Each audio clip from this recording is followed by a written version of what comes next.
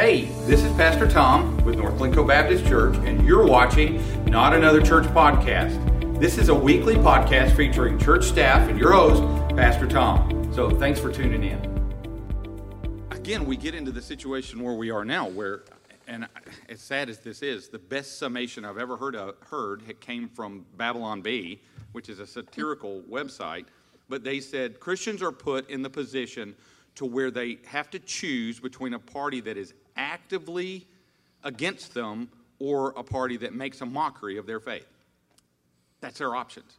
And so, oddly enough, in college level civics class, I heard the analogy, and then Emily the other day reminded me of the analogy of voting is more like a bus and less like a taxi.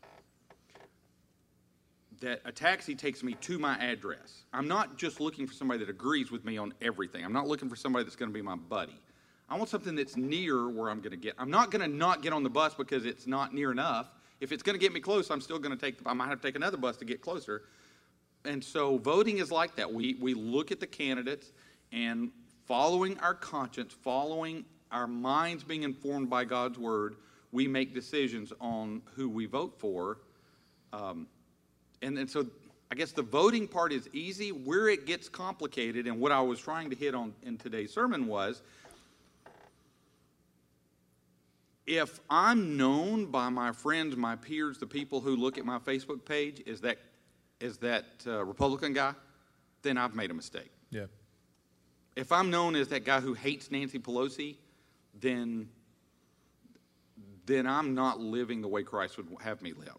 We need to be known as followers of Jesus first.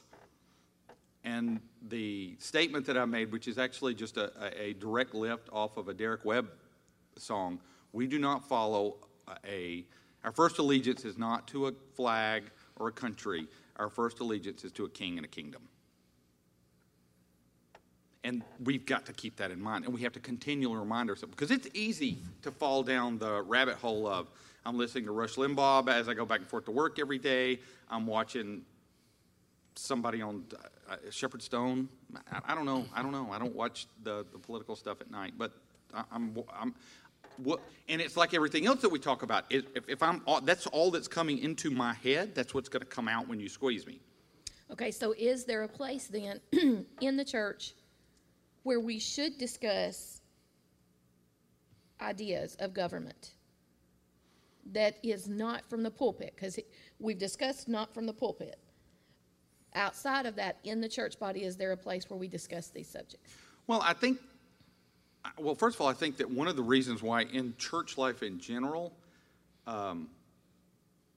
we look to the pulpit maybe too much is we forget that the biblical idea of church is a group of believers that are getting together regularly, life on life.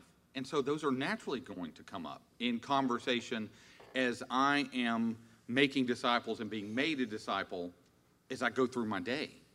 And so as I'm talking to my brothers in Christ, and I'm like, I don't know what to do about this. I can't vote for Biden, and I don't feel comfortable voting. Well, how do I handle this? And well, brother, I'm thinking this way. And so that natural life on life that's going to occur from the people that I know from church, the people who are speaking into my life, the people who are helping making me more like Jesus, everything, that's where it's supposed to be discussed and hashed out and handled. The idea that we look to the teacher to be the only source of knowledge is a really broken place to be. I agree.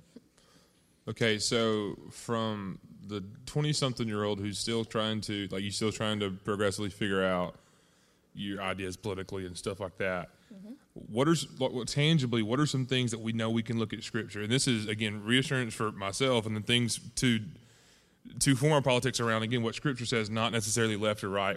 What are the things that I think that would be controversial or whatever that we can look at? It's like, no, these are the biblical absolutes that we can look to. It's like, this is, no matter left, right, whatever, this is biblical and this is what's right. So you're not coming out of the civics class and you're trying to figure out how do I apply this. Biblically, like, what are the things that I can look at that are like, hey, this is wrong, not because it's the left pushed it or the right pushed it, but because this is what Scripture says is wrong. If that makes any sense. It does, and I don't know. And I know that might be splitting hairs, but no, I don't think so. But I think one of the real problems in our culture in general is we've so hyper politicized everything where you can't discuss anything without it falling to the right or left. I can't say that 2 + 2 = 4 without somebody saying, well, you're trying to teach an absolute. That must be a Republican idea. And so it's a hard question to ask if you're being told you can't break it into right and left. Because everything, I mean, masks, do we wear a mask? It's not a scientific question. It should be a scientific question, but it's not. It's a right and left question. It's been politicized. It's been super politicized. Yeah. Spay and neutering a dog is politicized. I mean, every subject now gets either an elephant or a donkey sticker on it pretty quickly. It doesn't take long. And so I think that we as believers should try to avoid that as much as possible. We should recognize, as we said in the podcast about authority, that the enemy wants to divide us, and he doesn't care how he does it. If I can dismiss a brother in Christ and label him a stinking liberal and never have another conversation with him, because then the enemy's won. Or an uncaring conservative. Absolutely. Yeah. So what we have to constantly guard our heart from is saying nobody who's really a Christian would ever say insert thing here. Just like what we said in some of the other podcasts. I just saw that on social media. Somebody actually said, how can you vote this way and call yourself a Christian?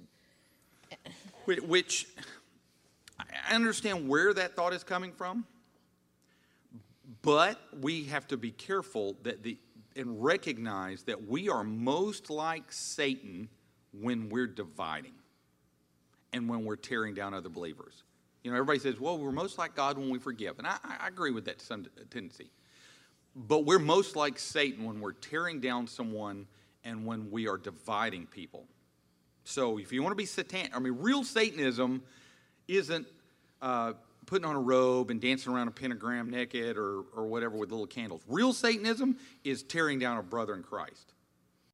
All right, with that, we end today's podcast. Thanks for watching Not Another Church Podcast with your host, Pastor Tom. We want to invite you to join us Sundays for small group at 9 a.m., worship services starting at 10 a.m., and you can find North Glencoe Baptist Church live each week on Facebook and our northglencoe.org website. If you miss church, no worries.